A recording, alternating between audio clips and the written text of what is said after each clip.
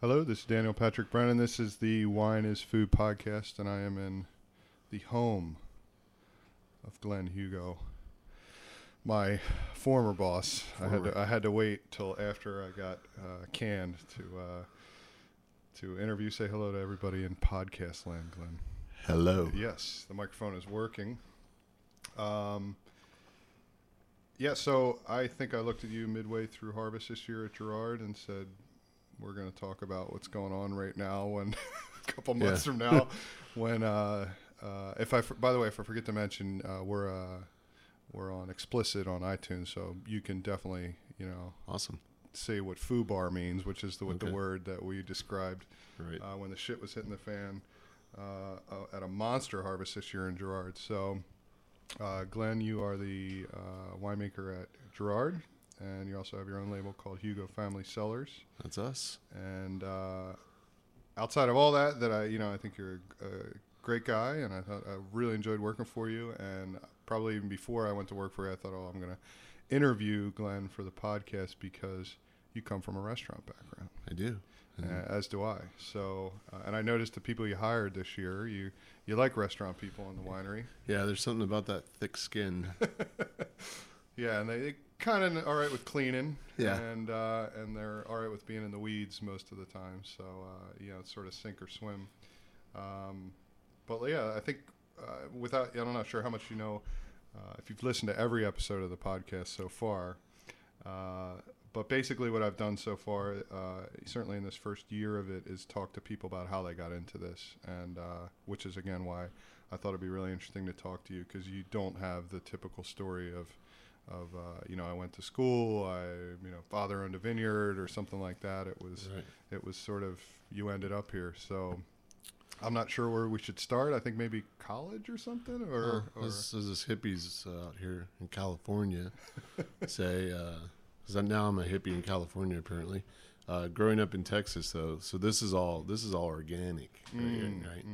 So now, but having come from Texas and I actually have a business degree, so that helps in the wine industry. It does definitely. It helps you realize how quickly it's not the greatest business plan to be in the wine industry, but let's be honest, most of us do this for the passion of it. And we're gonna have my dogs in the background. That's cool. That adds flavor, salt and pepper to the interview.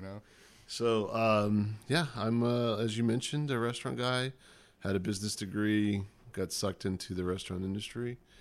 And the cool thing about it was I immediately traveled the entire country. And it was actually a great opportunity to see, this great land of ours and meet people from all over the country, and even from your neck of the woods, where you're from originally. In fact, I remember when my mom asked me about my first trip to the Northeast. I said, Mom, I just went from y'all to yous guys. Yeah. And it was great. It was actually a really great experience. Worked my butt off. I did a lot of restaurant openings. I even closed quite a few. And closed quite a few? No, I mean, our company was very aggressive, and we bought restaurants chains along the way. Uh-huh.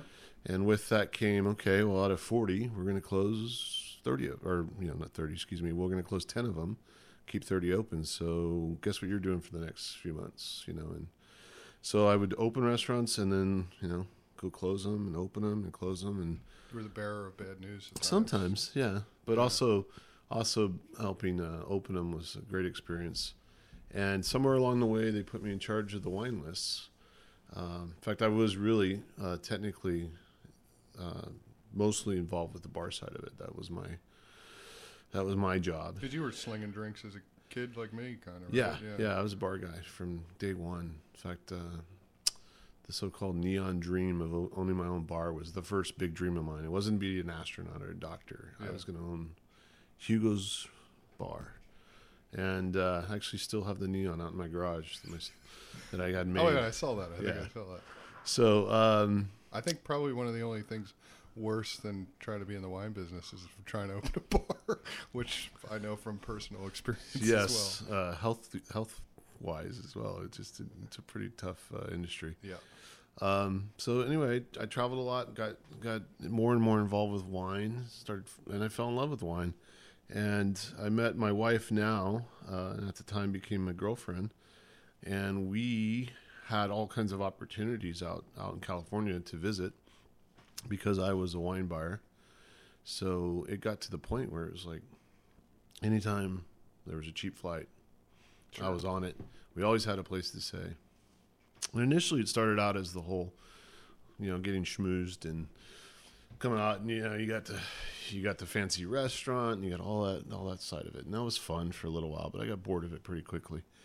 And when I started asking our reps and national account salespeople, was I don't care about that anymore. I really want to come out and I want to meet your winemaker. I want to meet your vineyard manager, your enologist, whoever is involved with that side of it. That's who I want to get exposed to. And as I learned more about that side of it, it just snowballed. And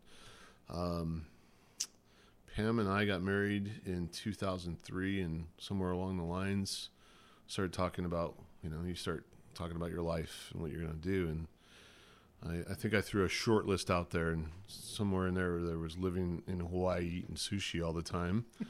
Didn't really figure option, out. Yeah, I didn't know what the job was going to be, but that sounded like a great idea. But there was the other one, which was move to California and learn about making wine. And she still tells the story that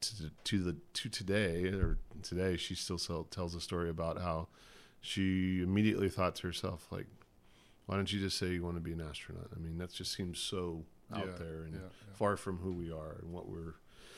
I think that is amazing. I certainly get that reaction, particularly when it's, the other side of the world or whatever. But I'm like, no, it's really just dig in and just get going. And when you realize I think you probably have the conversation every year with interns that come in that have never worked in there before, and some of them sink and some of them swim and some of them love it. But they realize, some of them go, I could do this, like I never thought it was even possible. And I've always have conversations with interns or young people that have traveled, and I talk to my family back home, and they just think it's some far, like a restaurant, you're like, what? Crazy. You're doing what? You're making wine, and Yeah, and it really, I mean, for people that aren't in our industry, it seems very far away. And my family to this day, I mean, those that haven't actually been here and touched it and seen it, still have problems wrapping their heads around just the verbiage they use and the things they ask me and the questions they ask. You're like, wow. And for us, it's so obvious, and for them, it's just something completely different. Yeah, I think it's a lot more logistics than people realize, and just a lot more just showing up every day and figuring it out. And it's, it's a cliche, but so many people say it's a lot less romantic than you realize, and not like it is in the movies or whatever. But I mean, there's a little part of that that's great, that drives you. But when they're like, no, you're going to be on a forklift today for 7 hours, or you're going to be sorting fruit. You're 12. Just going to be doing or walking a vineyard all day or something. So that's interesting to hear that once again. Yeah. So for us, it was about coming out here and digging in, and that's how it started. And that's actually basically what we did was I came out here, and my first opportunity was in the tasting room. And begged and borrowed till I got to the point where they started letting me help. I started with Provenance, which was kind of cool because Tom Rinaldi, who was the winemaker at Duckhorn originally and for a long time, had just started Provenance, and he was in my mind a pretty legendary guy, and I got along with him right away. In fact, the day I left, he was noticeably upset that I had to leave, and it wasn't because I wanted to. It was just circumstances. And I learned a lot there, just barely getting my feet wet. And then I started working at a bunch of small places and just helping out, initially free of charge, just going to go out and help some people, with their harvest and learn. And then I got a job at a local wine bar. If you've been to Napa or you're obviously from here, everybody knows Bounty Hunter. And the owner and I clicked right away, got a job there. And, he immediately started asking me to help him manage the place. And I'm like, whoa. Yeah, I want to do this. God, again? Here we go. I've been there. I don't want to do this again. Thank you. It's very Manager kind. in a restaurant is not Yeah. the hours or pay that you want. Yeah, so it was like, thank you. I'm just working part-time. And eventually he threw the table, or on the table, he threw the offer to introduce me to Marco DiGiulio, who was at the time Bounty Hunter's consulting winemaker. And he's eventually gave me the opportunity to start working with Marco on occasion. And I started with Girard in the 2006 harvest. So I'd had 3 harvests prior, occasionally helping out and working some other places. And then I dug in 06 at Girard, and that's when I, decided this is it. This is, and to do what I wanted to do, I knew not having a degree, not having that background, it has to be dig in. It has to be, all or nothing kind of mentality. So, Which is probably why I found it pretty easy to work for you, because I've seen the other kind as well, which is, go do this and that, whereas, you'll actually do it and dig in as well, still to this day. And I think I mentioned to you before, I worked for somebody like that in New Zealand as well, and it's refreshing. Yeah. It makes it easy, particularly when we were doing some monster harvest that we had this year, which we'll get to in a bit. But so then just basically moving up at Girard. Yeah. It was intern to a full-time cellar rat to cellar master to assistant winemaker to winemaker. And I people like to say use terms like lucky or hardworking, but my favorite term is fortunate, and I feel very fortunate that I'd say that's I had those opportunities. Appropriate. I always say luck is opportunity meets circumstance or something like that. Yeah, something like that. But or opportunity meets preparation. Sorry, that's what I wanted. So you're putting in the time now. Did you realize at that time, maybe not 06, but as you were there, that this is a growing brand, that this is, that the company that owns Girard and what Girard is sort of becoming now as their sort of flagship brand under a few other brands, and that the company is, because I sense that fairly quickly just talking to a couple people that work there, but that was last year as opposed to 5-6 years ago. No, 5-6 years ago, I still thought of us as small, and we were mostly one brand doing some other things on the side, and now we're massive. Our company's really big, but they still look at Girard as, you guys do your thing and do it right, and they give us a lot of great tools for that. But there was an underlying opportunity that was, presented to me, is you can make your own wine here, and that's huge. I mean, to be able to make your own wine in the facility you work in full time, and it's not free. They charge us, but they're very fair, and the fact that I'm part of the family, so to speak, it's a great opportunity. So Pam and I started our own label. Pam is my wife. Hi, Pam. She's over there. And there's a dog. Multiple dogs. So we started our own label in 2007. So a year after I was in Girard, we started making our first wines there. And I had no idea that we'd get as big as we did with our company. But it's been great. It's still, and the one thing that was consistent, I'd say, is that I always saw some really amazing opportunities to learn. And to me, that's the most important thing that anybody could give you. So at that time, Marco was the winemaker at Marco Girard? was technically our consulting winemaker. He eventually, our owner, Pat, came to him and said, I want us to do this. Let's stop messing around. And he convinced Marco to become a partner in the business. And Marco gave up all of his clients otherwise. So Bounty Hunter, as an example, went away as a client.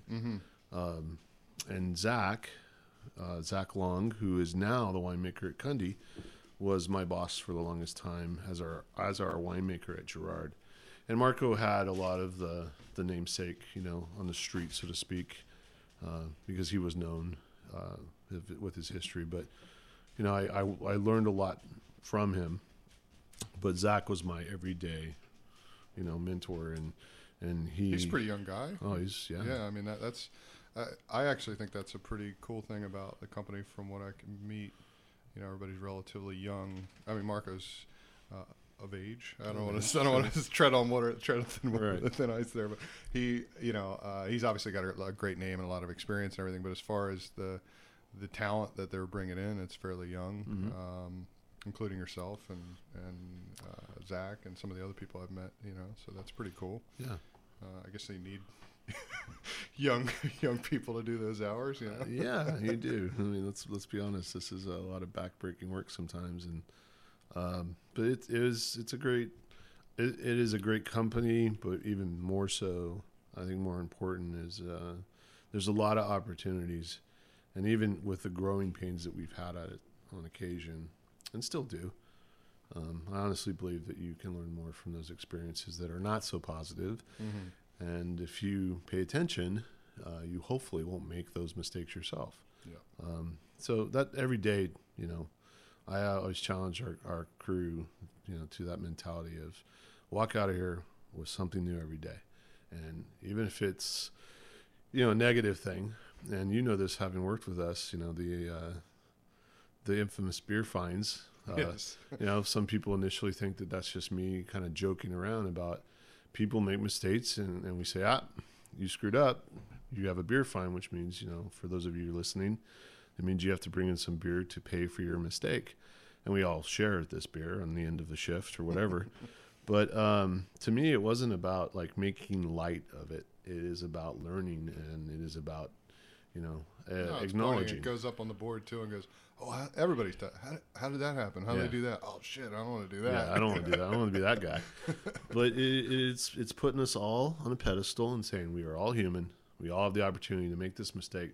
The fact that Daniel drove forklift for 12 hours straight, he has a much more opportunity to make that mistake than I did sorting fruit all day. So, all right, I'm going to learn from his mistake. And I think that's what was important about it. But, you know, as a general rule of thumb, I think that's what you should always look at in this industry, is that, you know, there is opportunity to learn and develop. I guess I've seen it both ways, but certainly most of the time, certainly young people getting into the industry are usually surprised that it happens more often than they think, where wine gets on the ground or fruit does, or something bad happens, and you gotta, if you dwell on it or if you are negative about it or things like that, it's only going to cause a tenser atmosphere to possibly have it happen again, or something worse or something like that. And you know, certainly when it's going on at the time, I've seen people panic, and I've seen the opposite. You know, luckily I've been fortunate enough to work with people that don't panic and just say, which is another, you know, what I witnessed with you many times, which is, okay, let's do this instead. Let's move this over here, and all right, let's not make it worse, you know, which, you know, I brought my brother into the winery one time, and, you know, barrel overflowed, and I acted like it was his fault, and he just, oh my God, I'm so sorry, you know, and it's funny to see, no, actually that happens all the time. Yeah, you have no idea. Not all the time, but, you know, it does happen, so. And a cup full of wine on the floor looks like 10,000 gallons. Yeah. When you see it all spread out, you go, "Oh my God!" Wow. So, but I honestly believe that is one thing that, you know, we have always been very good about, is looking at it like, you know, we're going to always learn from this and develop ourselves. And so Gerard, focus on Gerard as far as varietals. I mean, I know this, but. Sure. And we'll certainly put up a link or whatever for people to check out. Yeah, Gerard being from Napa, as a brand, you know, Cabernet out here is king, and we definitely focus on Cab and Cab blends, or one of our primary wines that we promote and kind of hang our hat on is a blend called Artistry, and it's almost always 60-ish% Cab, and then year to year, you know, Franc and Malbec and Merlot and PV, they all kind of, you know, take their turns in line after that. And also year to year sold out, because it's tough to find. Yeah, we do pretty well with that. all of our wines. We if anything, I keep getting told every year, like, you need to make more, you need to make more. And we also, at the same time, we don't just increase production and solve that problem by solving the problem. Yeah. There's definitely an emphasis on keeping the quality there. So, cab and cab blends are definitely an important part of our portfolio. We make one white wine from Napa, which is our Sauvignon Blanc. And then the other two varietals that are pretty important to us is Zen and Petit Syrah. We have a so-called Old Vine Zen, and that actually is one of our best-selling wines and just seems to have a really good following. And it is not necessarily, like, I don't think of it as, wow, it's just entirely older vines. There are definitely older vines involved, but what I like about what we do with it is there is some youth in there. There is some fruit, bright fruit notes versus some of the more extracted fruit characteristics that come from the older vines. And it seems to, people enjoy it. So we've done really well with that.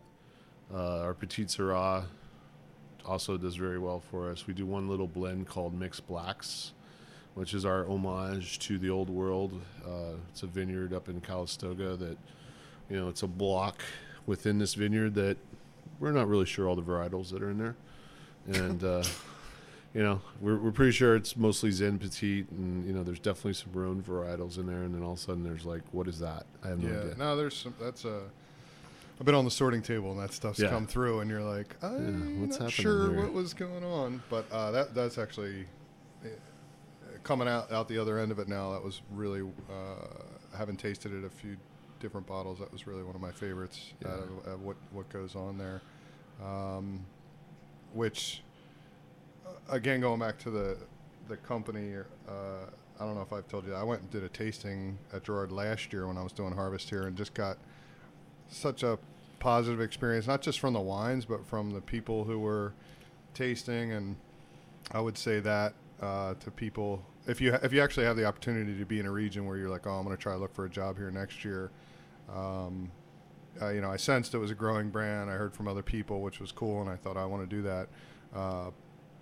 But you can also tell the people that work there were pretty cool and happy and just sort of got it as far as service goes, like back off certain people, maybe push it a little bit with other people, have some fun and make people feel relaxed. And to me, I know that stuff comes from the top, really, as far as they're happy to work there. And I don't know where that comes from within the company, but it's definitely, I sensed it pretty strongly there. So, and it came true. So I don't know, that's maybe some advice or something to put out there to people. But yeah, I mean, you can't, you've gone in that tasting room where you're like, these wines are supposed to be awesome, but this place blows. Yeah, I'm out of here. And the people don't really seem to be, they either talk down to you or they don't really know what they're doing or care.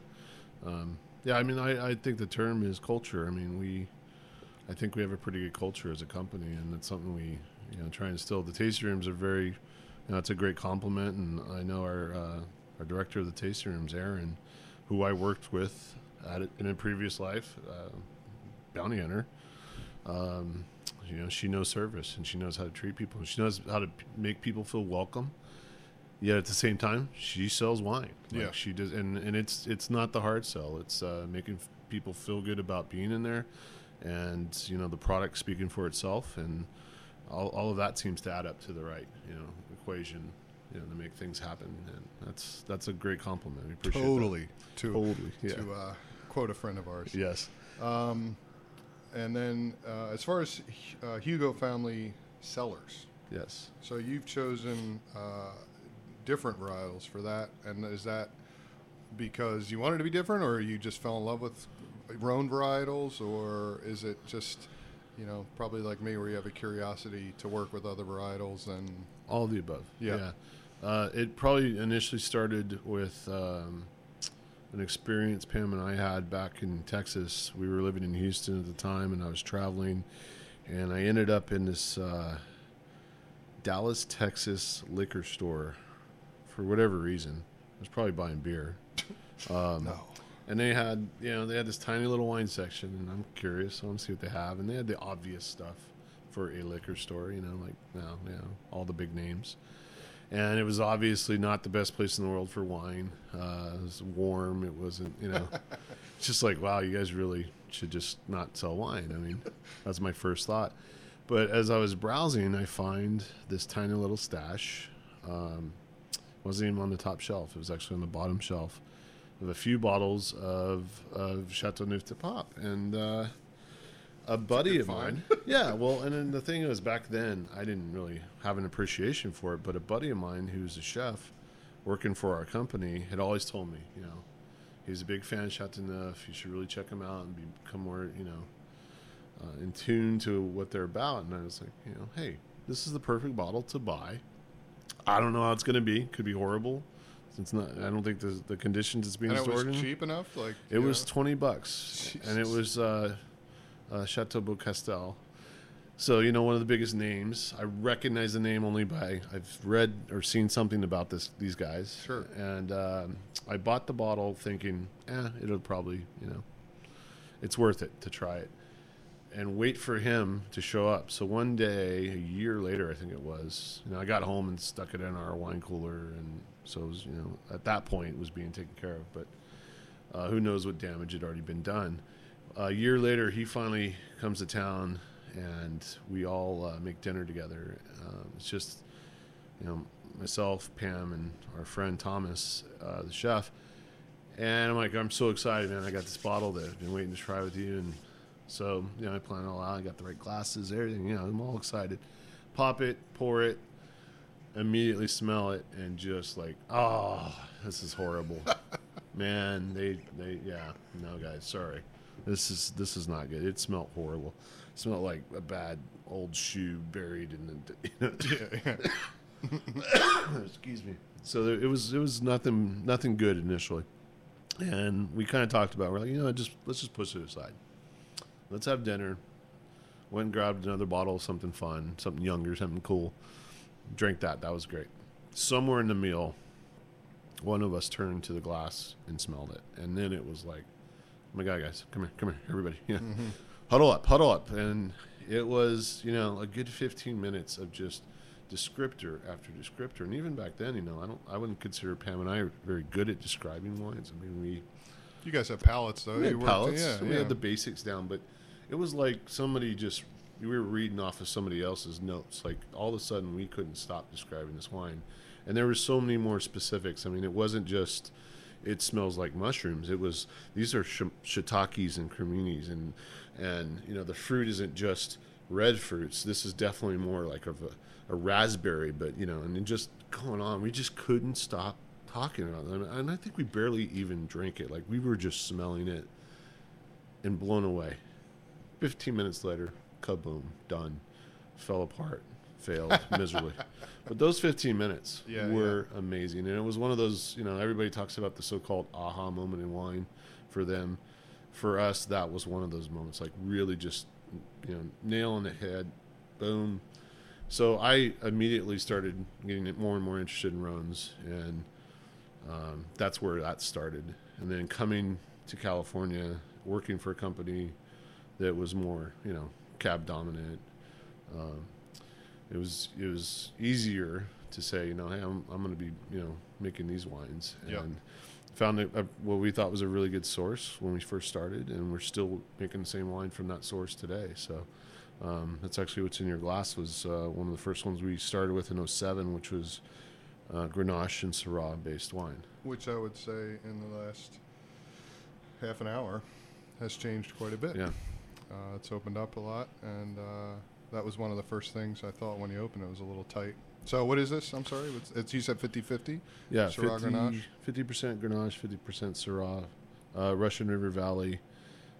Which, by the way, was swelling when I was there last Saturday. Yeah, and I'm not as familiar with it as I was with my my flatmate who said, I've never seen the river that full before. Yeah. It was a really cool region up there. If Led Zeppelin was there, the levee broke. The levee, it was all happening out there. Nice, but a cool rainy day, and not that it wasn't raining everywhere in the area around then, but I think it's pretty Napa and California is pretty pretty unique in that you can hop around and find some amazing little microclimates, and like right next door over Right. the hill.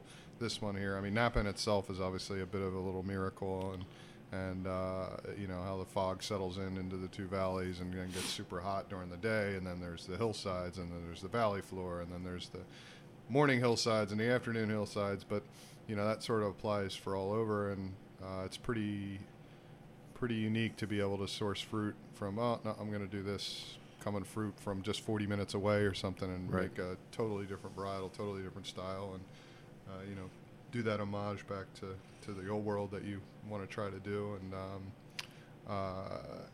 And this year you made Grenache Blanc as well, but you're doing some other varietals too? Or? We made Grenache again, also from same source that we've been making since '07,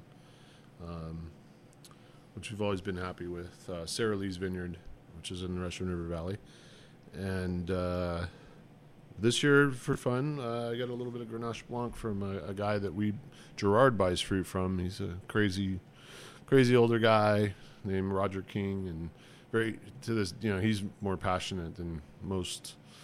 You know, Crazy older guys? 20-year-old guys that are into wine. He's very, crazy. He's just into it, and he has fun with it. I think he's in his mid to late 60s. And you love seeing that. I mean, I don't want to work as hard as he's working at that age, but he does it and he loves it. He's keep them going for another 20 years. You know? Yeah, and you and I talked about it. You're like, why are you making this? And I said, I don't know. I want to try something different. And again, kind of going with the Rhone theme. I thought it would be fun to play with this varietal, and I'm not even sure what it's going to be yet. We're still, Yep. Working on it, and I wouldn't even mind the idea of it, a tiny bit of it going into the red blend. I think that's a really hard thing, again, getting back into whether or not the business of wine or things like that, but you have to make those choices to say, well, this year I'm going to try this because it might turn into something 10 years from now that, but you have to start doing these other little shoot-offs and other little experiments. Otherwise, where are you going to go with things? And I don't know, I'm sure it does for you too, but that's what drives me to, these little side projects and this pain in the ass ferment over to the side that, oh, that's a son of a bitch this year, but then next year you come back and it might be totally different. Sure. Or so that's it's good to hear that. Yeah, it's and again, going back to the region, it's nice to be able to look around and you're not in Marlborough or something where you're like, oh, I'm going to do a barrel fermented Sauvignon Blanc. You can reach out and find a lot of different varietals in the area, so that's pretty awesome. So Grenache Syrah, Grenache Blanc. We've made a Sauvignon Blanc all along the way. Again, this is away from the Rhone theme, but it's a varietal Pam and I have always appreciated and loved. Like, we wanted to make a wine that we're going to be drinking, regularly. Nice warm weather. Start croquet, start up the barbecue. We're going to drink this wine all on the way. Oh, the meat's off the grill. Okay, now we're popping the reds. Yeah. And actually, RSB is it's known for having a little kick of RS to it, which, with the acidity, we think is pretty well balanced. And where's that sourced from? It's actually sourced from Gerard's one and only vineyard that we own. Well, not one and only, but the main vineyard that we talk about for Gerard is the Sauvignon Blanc vineyard that's adjacent or kitty corner to the Culinary Institute. Oh, yeah, CIA. Yeah, we call it the CIA vineyard. Yeah. So we've made that 3 times in the last 5 years now. And it's so we don't make it every year. We make it as we need to, or as we like the wine, I should say. And so that's our other white right now. And then we just came out with a blend this last year. We've had a lot of fun with. We named all of our wines Latin, which I know some people make fun of us for that. The white's called Verus, which is Latin for the production of spring. Our Syrah from Napa Valley we call Adamari, which is Latin for to love something passionately. And then Maceo, the Russian River Grenache Syrah we were talking about is Latin for the blend. And then I told Pam, I said, we had this really kind of interesting opportunity. The guy that we buy our Syrah from here in Napa came to us after we got our Syrah for that label and said, hey, I've got, another 4 or 5 tons worth of fruit. I'm not going to use it. It's been another couple weeks. You have any interest? And we worked out a deal with them. So it was on the vines for a little more than 2.5 weeks longer than what we had originally taken for our initial label, Adamari.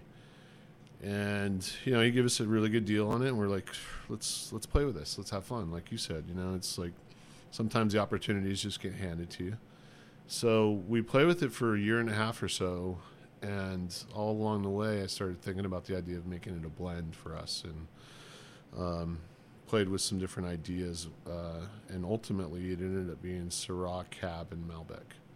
And we kind of segued away from the Latin names and named this one Vision Quest. And when I first proposed the idea to Pam, I kind of knew this was going to happen. She said, "Oh, man, you're talking about the movie, the wrestling movie from the 80s or whatever?" Sure. And I'm like, "Well, I actually like that movie. I thought it was great." But I said, "No. I mean, the movie was named that." Who's the actor again? I'm trying to think. I just heard an interview with him. Matthew Modine, yes. Yeah. And Madonna did the soundtrack. Yes, she did. She had a cameo in it, yes. actually. So anyway, it was I had to talk her into it because it wasn't about a movie or anything. It was actually a reference to my father's side of our family, which my great grandmother was full-blooded Cherokee, and Native American culture. At some point in your usually early on in your life, you go on what's called a vision quest, as you probably know. And for those of you who don't out there, it's basically the principle of, and typically it's drug induced. So peyote or something gets, passed around, and they send you out in the woods. And at some point, you're supposed to have a vision of who you're going to be, right? That's the whole point of a vision quest. And what I told Pam, I said, to me, wine has become our vision quest. It just took us, a little further down the road to figure it out. And I said, I really like the reference that we have a wine called Vision Quest because, it speaks to our history on my family's side of the business. But see, I was thinking it was a reference to the camps for really bad kids that are out there. Have you ever seen those? Like you'll see them in the middle of the woods driving. Yeah. I've done a lot of long drives throughout North America, and you'll be in the middle of nowhere and you'll see Camp Vision Quest, and you're like, oh, there's some bad kids there. There's trouble.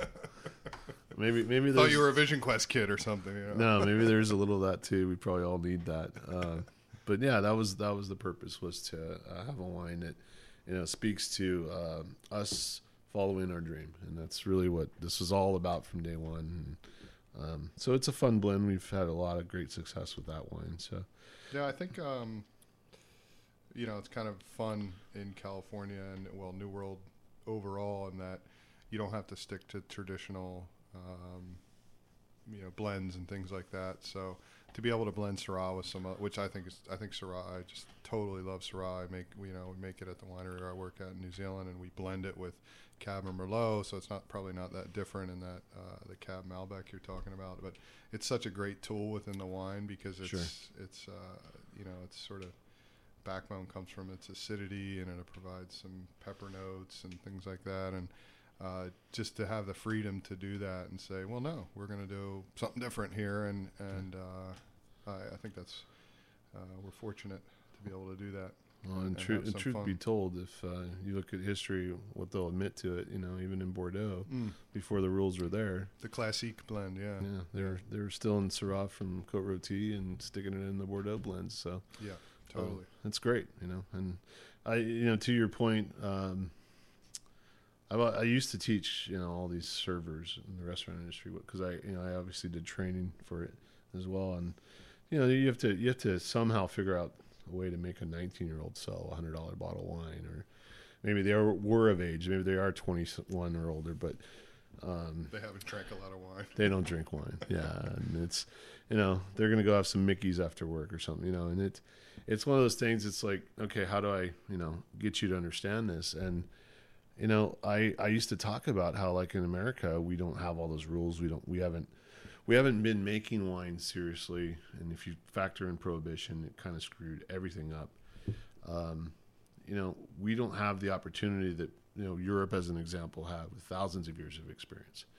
So wouldn't it be interesting? I don't want it to happen, but wouldn't it be interesting at some point in the United States history, as an example, that we figured out that Cabernet from this region is what it's all about, and Syrah should be grown here, and we've slowly developed that to a certain degree. I mean, we have pockets that we all Sure. agree that wow, Cabernet in Napa Valley, that's pretty easy. Santa Barbara, great Pinot Noirs. Personally, I love the Syrahs from there as well. There's definitely some things starting to unfold but we're only, gosh, I mean, if you figure, like, the surgence in the late 60s into the 70s, going from, in California, a handful to a couple handfuls of winery, we're still so, barely moved along in that history. Where would we be in 100 years? I think we talked about it a little bit, but that's great to hear from a California producer, from somebody who, I've interviewed somebody from Virginia and Right. New Jersey, the guy you met from New Jersey, Todd, and I think they're making awesome wines. And where will that be? In our, we won't see. Maybe we won't see it in our generation. Maybe we will, but in 100 years from now, could some areas of Virginia find the perfect varietals and find their sweet spots? Yep.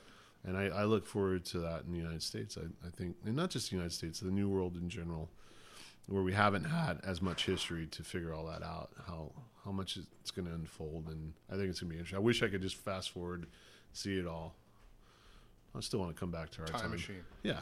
I got a hot tub time machine at my Do you? house, so Sweet. you can come check it out. But All right. unfortunately, I'm moving in a week or two, so Well, maybe next time. yeah, we'll come back. Hugo Family Cellars can be found. I actually, this is a little side story I haven't even mentioned to you yet. I had an opportunity kind of pop its head up for my wine. Somebody said, "Oh, yeah," and I won't go into the details on the podcast here. It's kind of behind the scenes, way behind the scenes stuff. Yeah. We'll talk about wine behind the scenes. I don't want to talk about dirty distribution behind the scenes. Yeah. But I had I was researching distributors in a particular state, and there's actually kind of like a Yelp for distributors. Oh, is there really? Like people saying whether they're good or bad and things like that. So I'm reading through it, and the best one I found in this particular state, seem to have some good reviews, and these guys are pros and they're really good. And I thought, okay, so I went to their website and looked up. Hugo Family Cellars is one of the wines on their list. So I thought I could ask Glenn about these guys. Yeah. I didn't see any New Zealand wine on there or anything, but it made me think, because I had never researched where you guys are available, and I know Gerard sort of stretches pretty far and wide, but probably the easiest way is to go to your website. Absolutely, and, that's the main focus for us, and we're this is just Pam and I doing this on the side. She has a full-time gig, and obviously Gerard keeps me busy, but as we have the opportunity, we've been out there selling ourselves and our brand. So we have distribution really only in two states outside of California, which is Nevada and back to Texas, which we obviously have a foothold there because we're from there. And in Texas, if you don't know this, and no matter what you think of this state, they drink wine like nobody's business. And actually, that's known in New Zealand. Like they know really? Texas, Florida, New York. Yeah. And actually California is pretty good too, because there's probably a higher level of appreciation in the state, and there's almost two huge markets. But Texas is known internationally as a great wine market because it's just they drink a lot. Yeah, it sells, and they were one of the few areas that wasn't as deeply impacted by the recession and the housing market. And they don't make a lot of wine themselves. No, so. they do make some, and probably if I have some of my Texas friends listening right now, sorry guys, I had to leave. It's good, but I didn't want to learn that side of it from there. but it's a great market. We sell a lot of wine out there actually, and the goal someday is that we will be at a point in our lives where Pam can do it full time and sell, and that would probably change everything. Like that's the game changer when she can actually do that and actually visit the markets more often. I need to find a Pam, is what you're telling me. Yeah, you need a Pam.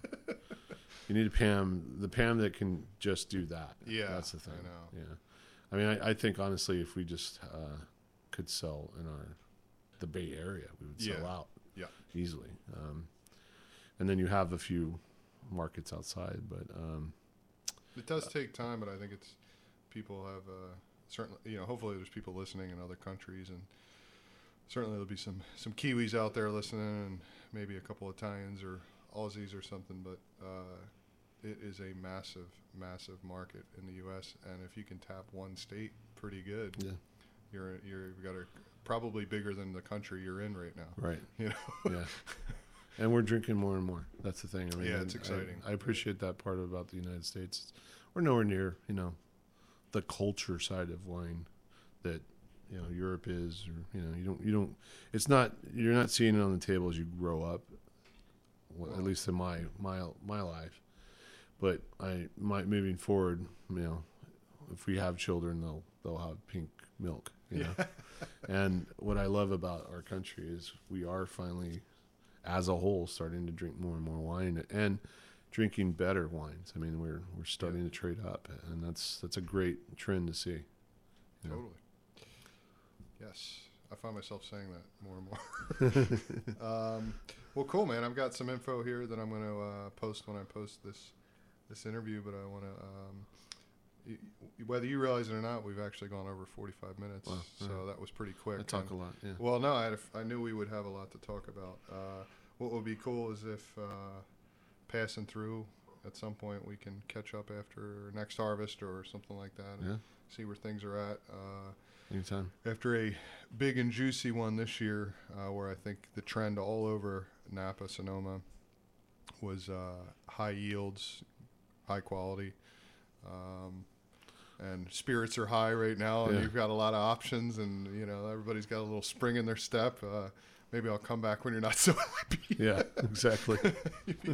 You're like, oh, this is a tough one. So, but cheers! Thanks for doing this. Yeah, I have a little wine left in my glass. I drank most of it. Cheers.